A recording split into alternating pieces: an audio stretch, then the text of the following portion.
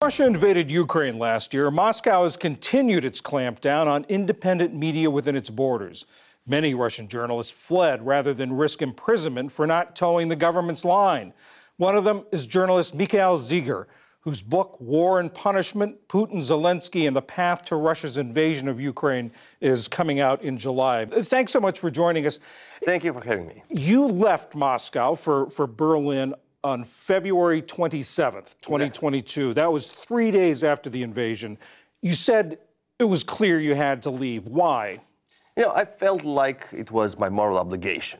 I knew that you cannot live in a fascist country. And if your country invades another independent country, you have to fight against it. I was, the first hours after the invasion, I've written an open letter that was co-signed by Russia's prominent writers, filmmakers, and then afterwards it was reposted and signed by millions of Russians. But that was obvious that I could not stay inside the country because I might have been imprisoned immediately for spreading fakes about Russian army.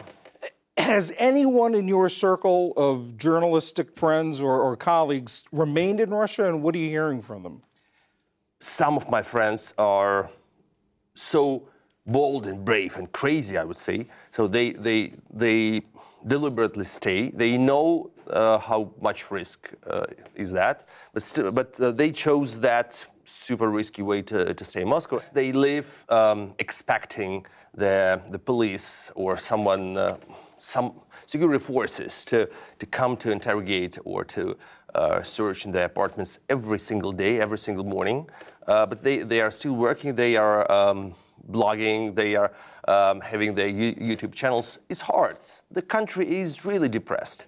Those journalists who continue working as independent journalists inside the country, they are very depressed with that illusionary atmosphere that nothing has changed.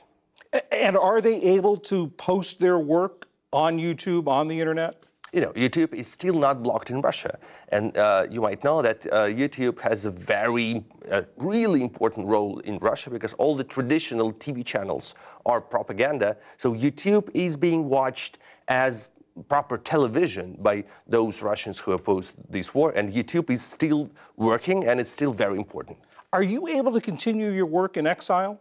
Absolutely. All Russian journalists who have fled continue working. And I would say that we didn't have any political process for many years. There are no opposition politicians in Russia. So news media, independent journalists are probably the most important political figures, political activists in today's Russian society, because Russian society is everywhere now. Berlin, Riga, Tel Aviv, Dubai, New York City, many cities of America. There is the new huge wave of Russian immigration, up to 1 million people who oppose Putin's war, and there is nothing that unifies them except for independent media. Can you foresee any circumstances under which you would want to return to Russia?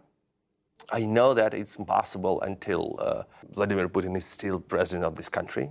I hope that when he's not alive, the situation can get better. I'm sure that the war against Ukraine will be stopped the moment when he's dead.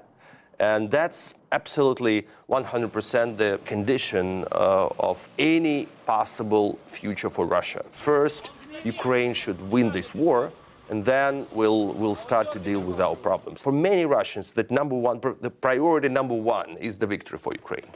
But you seem to be saying nothing's really going to change, nothing's going to get better until Vladimir Putin is out of the way. I'm afraid so, yeah.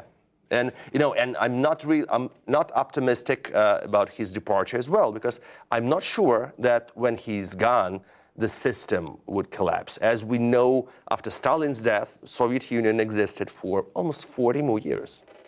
Mikhail Zygar, thank you very much. Thank you.